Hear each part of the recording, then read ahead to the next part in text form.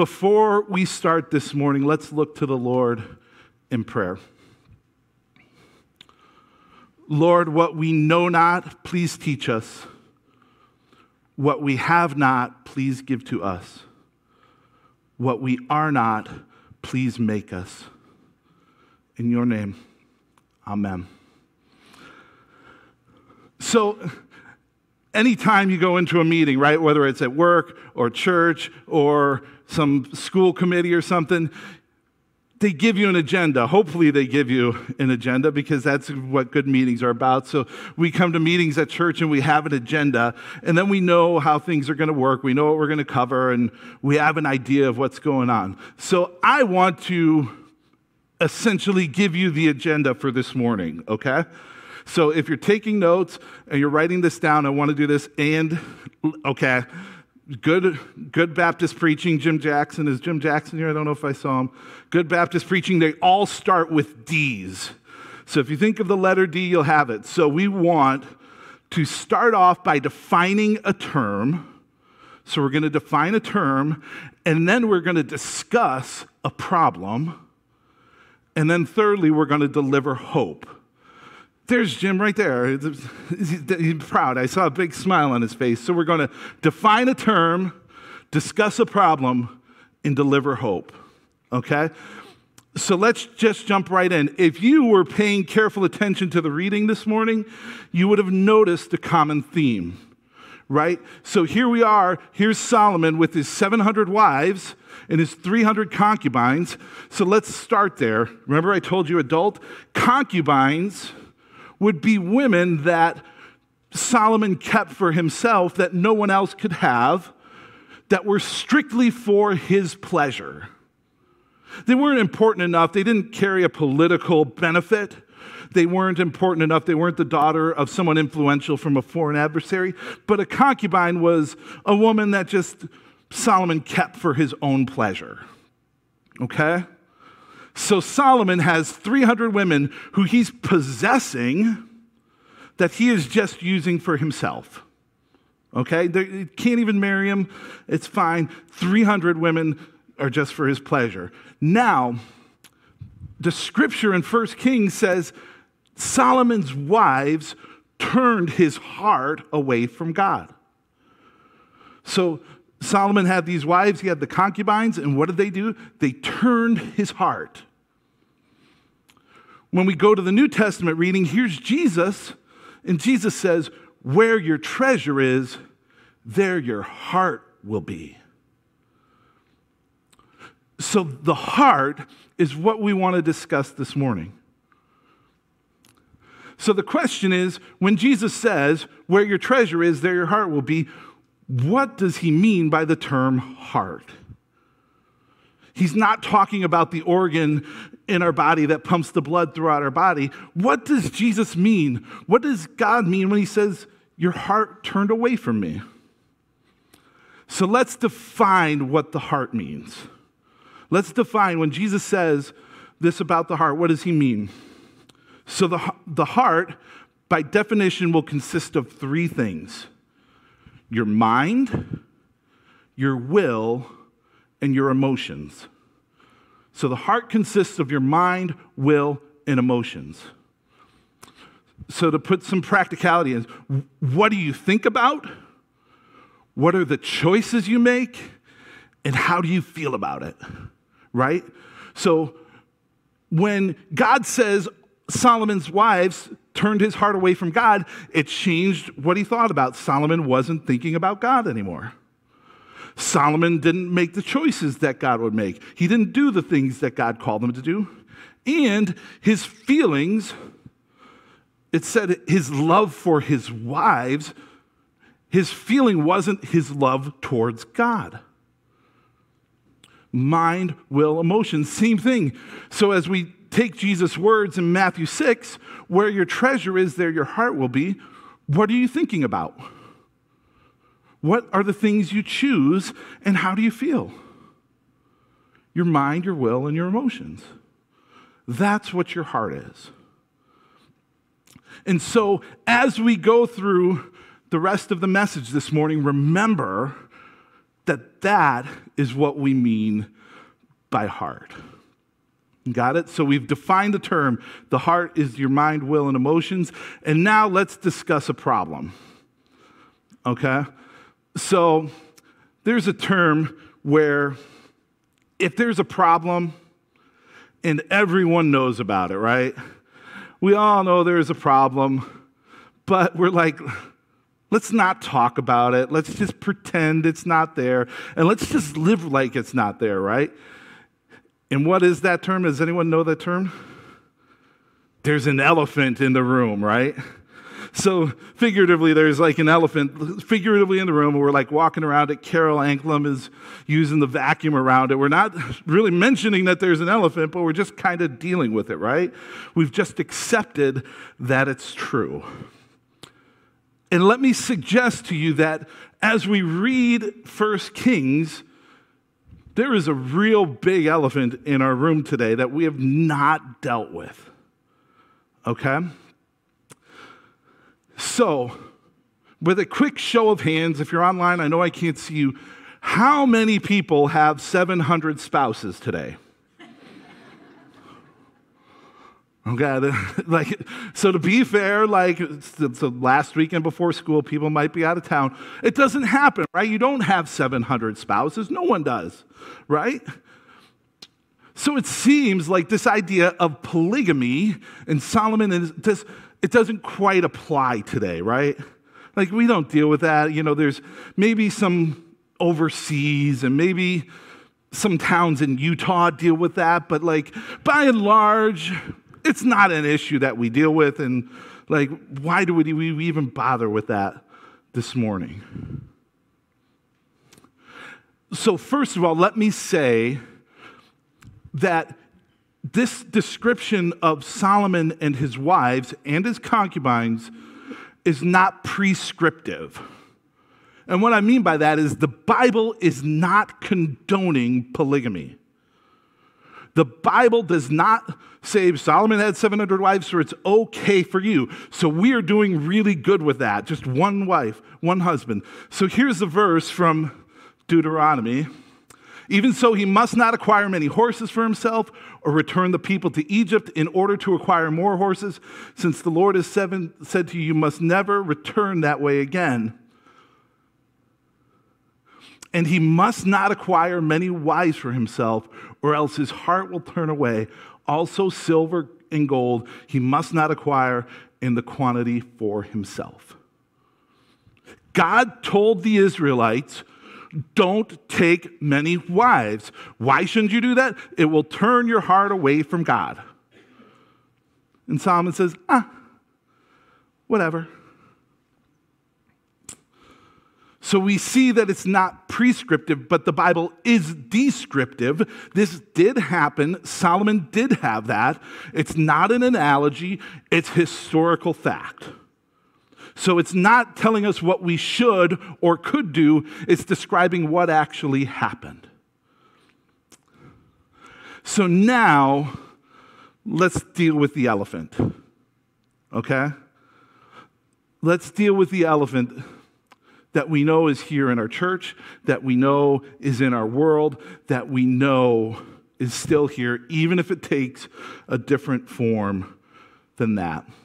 And let me suggest to you all this morning that lust is the polygamy of today. Lust is our modern day polygamy. So when I say lust, what do I mean? So Moses came down from the mountain, right? He had 10 commands. One of them was, don't commit adultery, right? So don't go and have sexual relations with someone who is not your spouse, right? But he also said, don't covet what your neighbor has. So my neighbor pulls up with a really nice sports car. By the way, like that, on a side note, sports cars are terrible because I can't fit in them, okay? So my neighbor's got a really nice vehicle, right, that I can fit in and drive comfortably and get out of. So my neighbor's got and I'm like, I really would like that car. that's a really nice car. I could see myself driving down that. And now I've said, I want what my neighbor has. Lust is coveting another person for you to possess them. Let me say that again. Lust is coveting another person for you to possess them. Jesus said, also in the Sermon on the Mount, he said, if a man looks at a woman to lust after her, he has committed adultery with her in his heart, in his mind, in his will, in his emotion. Jesus changed the game from don't commit adultery to don't even think about it. He took the term, you can look, but you can't touch, and he says, no, stop looking. So I understand that there are struggles on all levels here, okay? And so I also understand that men probably have a greater struggle with this. And so if I use the term men, I'm referring to all of you, but so please understand as I do that. Men, when we're at the beach and that woman walks by in a bikini and we watch her walk by, that is lust and it dishonors God, and we have become polygamists. We have committed the sin of Solomon. When we see that woman at the office and we let our eyes linger, we are committing the same sin that Solomon did. When we go to that website, we are committing sin, we are dishonoring God, and we are like Solomon and his 700 wives. There's a verse in James, let's bring the verse up. But one is tempted by his own desires, being lured and enticed by it. But when that desire has conceived, it gives birth to sin. And that sin, when it is fully grown, gives birth to death. And so I want you to see something. There's a progression here. So look, so temptation starts. So you're on the beach and then you see a woman or a man and you're like, that catches your eye. And then that leads to lust. The verse said desire. There are other translations that say lust. So then the temptation turns to lust and you linger and you watch, which in turn becomes a sin, which ultimately leads to death. Temptation, lust, sin, death. So what we have to do, friends, is we need to be able to be honest about the condition of our hearts. Jesus said in our New Testament reading, if your eyes are unhealthy, then your whole body is unhealthy. That when sin doesn't just lead to death on a spiritual sense, the wages of sin is death. It does do that. But it will also kill your marriage. It will also kill the self-esteem and the love that your spouse feels from you. It begins to destroy your own connection to God. Temptation, lust, sin, death, it brings death on a lot of levels. Friends, we need to be able to control what we do. Trust me, we know that you can hardly watch a television or watch a movie without being bombarded with images, without being bombarded with what the world says is acceptable. Right? So you're watching and you're like, whoa, I saw that on the television. What in the world is that doing there? Listen, if there is a television show that you watch that causes you to lust and to sin, if it's so tempting that you have to fall into lust, which leads to sin, stop watching it. If your right eye causes you to sin, gouge it out.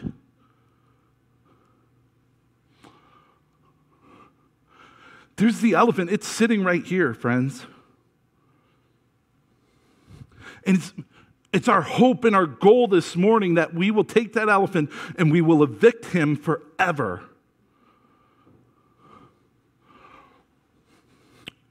We'll deliver hope, but this morning, if you have been on the wrong side of infidelity, whether it's through pornography or physical adultery or anything like that, and you've been hurt and you've been broken, I have something I just want to share to any of you who have experienced that. When your spouse sins against you in that way, Jesus' heart breaks too. The heart of Jesus breaks with you. Jesus understands. He knows what it's like to feel forsaken. When he was on the cross, he said, my God, why have you forsaken me?" Jesus knows the hurt and the heartache, and he is with you, and he loves you, and he wants to be close with you today. So the question is, how do we get there? So here's a verse from Hebrews that I want to use.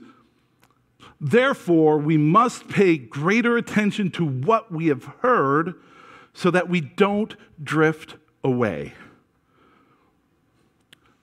So this is, by the way, if you're reading Hebrews, this is the verse. Keep this verse in mind every time you read Hebrews, and the book of Hebrews will make a lot more sense to you. This is the key one. Don't drift away. It was Jewish believers that were drifting away from God. So, as a point of reference for us, let's just assume that this pulpit right here represents the very actual physical presence of God. Okay? And then let's just assume that this pulpit represents, or the lectern in the pulpit, I guess, this pulpit represents the darkest fires of hell. Okay? So let's just assume that on this graph. So here we are. I'm a good Christian. It's Sunday morning. I'm here. I'm only going to take one donut at fellowship because that's what good Christians do, right? So I'm right here. I'm praising. Les did a great job. We're singing good. And all of a sudden, I take a glance at a girl at the grocery store. And I'm like, well, I'm still, like, God and I are still hand in hand. Look at, we're close. I still love Jesus. I'm going to church next Sunday too. And then I click on the link with the website. And I'm like, see, we're still pretty close. And then we continue, and then we flirt, and then we do all these things. And now all of a sudden, we find ourselves way over here. And we look back, and I'm like, how in the world did I get here? How did I get here? How did my life get to this place where it is so broken? How did I end up with divorce papers and the kids are gone and I'm living in a one-room apartment and I've got nothing? And my life is broken and I feel abandoned. How did I get here? You got here with a single compromise. You said, it's okay, everyone does it. It's not a big deal. Well, you just created distance from you and God. And then you make another compromise. That the distance between us and our God and the path that Solomon found was not just an immediate jump. He didn't charter a flight to the depths of hell. He just took one step at a time. 1,000-mile journey begins with a single step, right? So we make those compromises. Let's think about this for a second. Let's go to Solomon. So imagine we're there and we go back to Solomon's first wedding, his first wife. And he's standing there, he says, oh, this is my wife. I love you. You're the greatest. Oh, like, I couldn't love you anymore. And they're happy and they're blissful, and this is really great, right? We all remember our wedding days. I remember mine. It was wonderful. It was a great day, right? then imagine the conversation Solomon has with his first wife, saying, hey, I love you. You're my whole world. God has blessed me so greatly with you. In fact, God has blessed me so much with you, first wife, that I would like a second wife. He had to have that conversation with his first wife 699 times.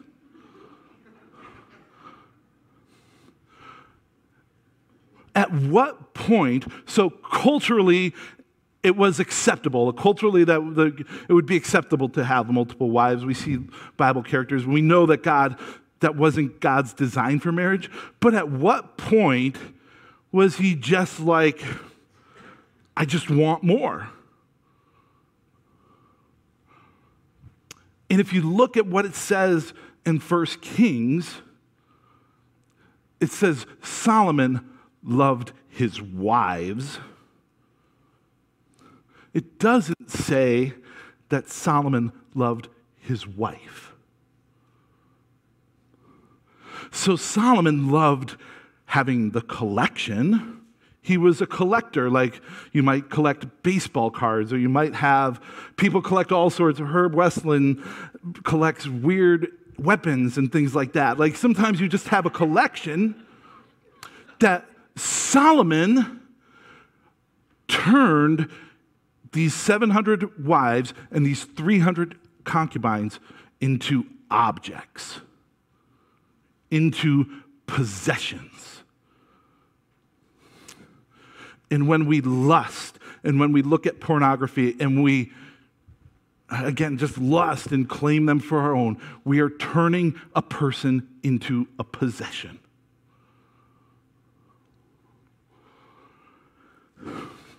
So I know you guys are mad at me. You're like, we did not want to talk about this morning.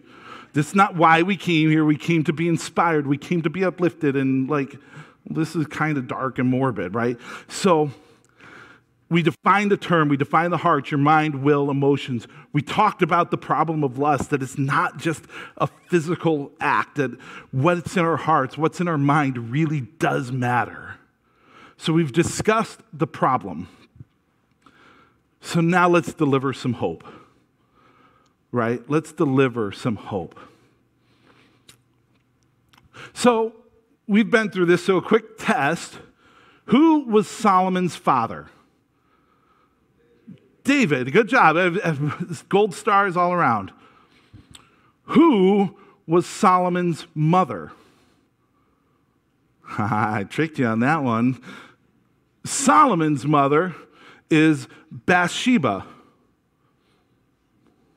Does that name ring a bell? Because if we go back, here's David. He's out. The men are off to war. He's off just being the king, right? He's doing whatever he wants. And he sees Bathsheba bathing. He lusts after her. He commits adultery with her. Has her husband killed so he can keep her for himself.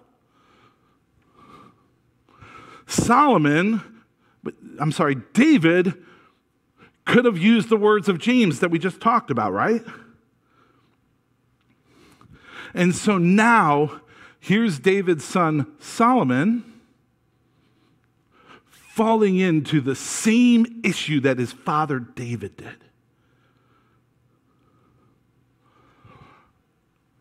So you're like, well, that doesn't seem hopeful, but look at what it says in the very text we're talking about. It says, David was a man after God's own heart.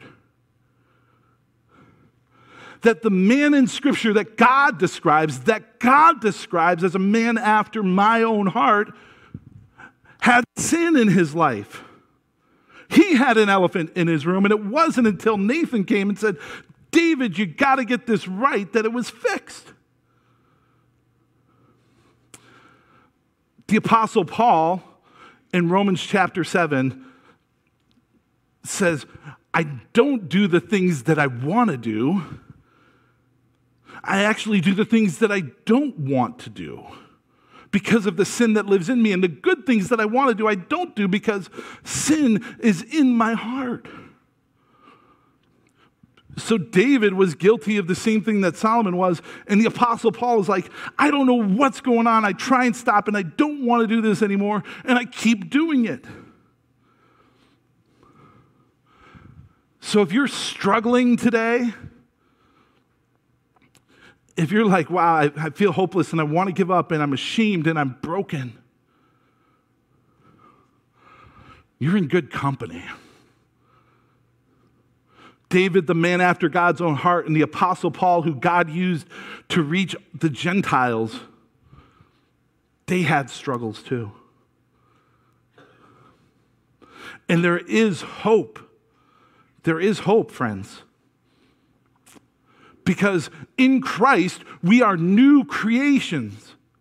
The old has gone, the new has come. That does not mean we are immediately freed from our own sin, but it does mean that as we go about our days, he is moving and changing our hearts to be more inclined to him.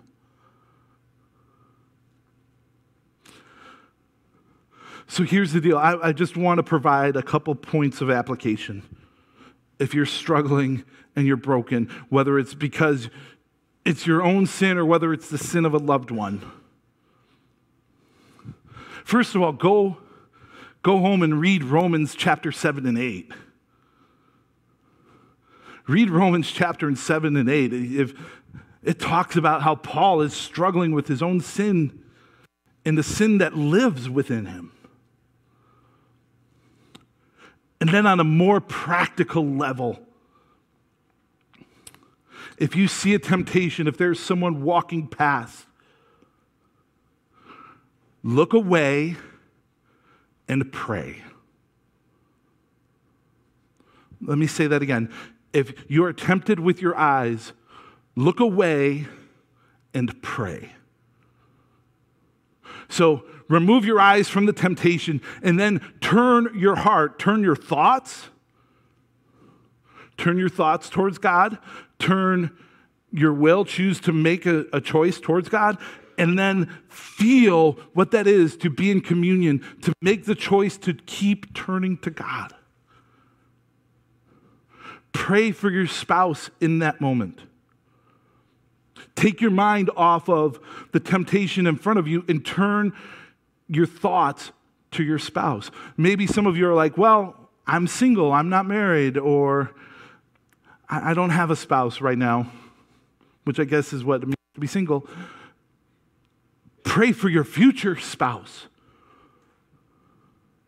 Young people, as you sit in here, know that you are at a place to influence your own heart today. Begin to make those choices today. Don't wait till you're an adult to start to work these things out. Start practicing that principle today. Look away and pray.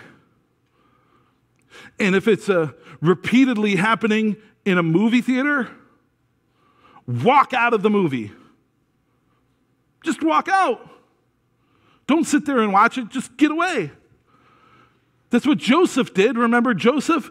Joseph is sold by his brothers, and then Potiphar's wife says, hey, why don't you come lay with me?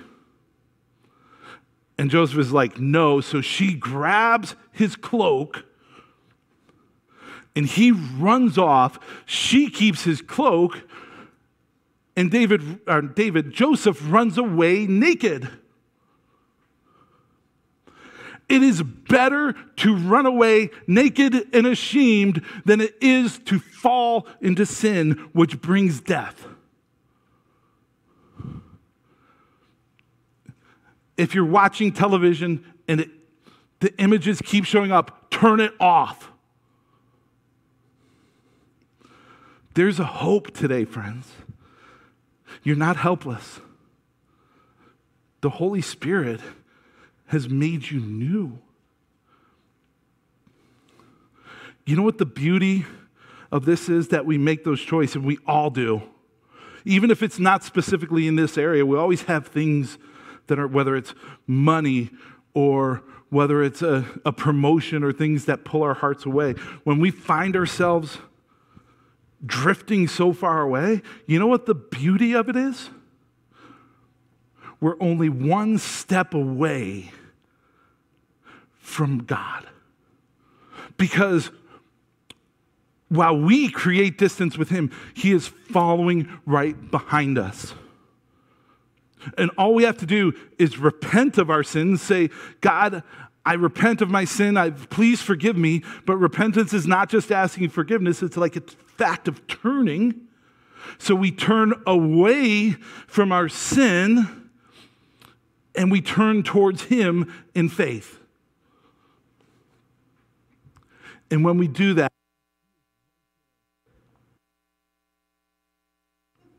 sorry about that. When we do that, he is right there. He doesn't make us beg. He doesn't make us prove it. He says, I'm right here. Your sins are forgiven. I love you. Here's the verse from Joshua. This is Joshua at the end of his life. He says, now therefore revere the Lord and serve him in sincerity and in faithfulness. Put away the God that your ancestors served beyond the river and in Egypt and serve the Lord. Now if you are unwilling to serve the Lord, choose this day whom you will serve. Whether the gods your ancestors served in the region beyond the river or the gods of the Amorites in whose land you are living.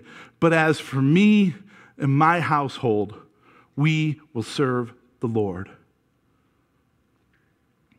We have a choice to make today. We can choose to follow after the gods of this world. We can choose to turn our hearts towards them. Or we have a choice to turn our hearts, our minds, our will, and our emotions towards the God of the universe, towards Jesus, the one who paid the price for our sin. We don't need to live in guilt. We don't need to live in shame. Because in Christ on the cross, he took that for us. He took it. In 2 Corinthians it says, God made him who knew no sin to be sin for us, so that in him we might have Christ's righteousness. As Christians, we carry the righteous works of Jesus.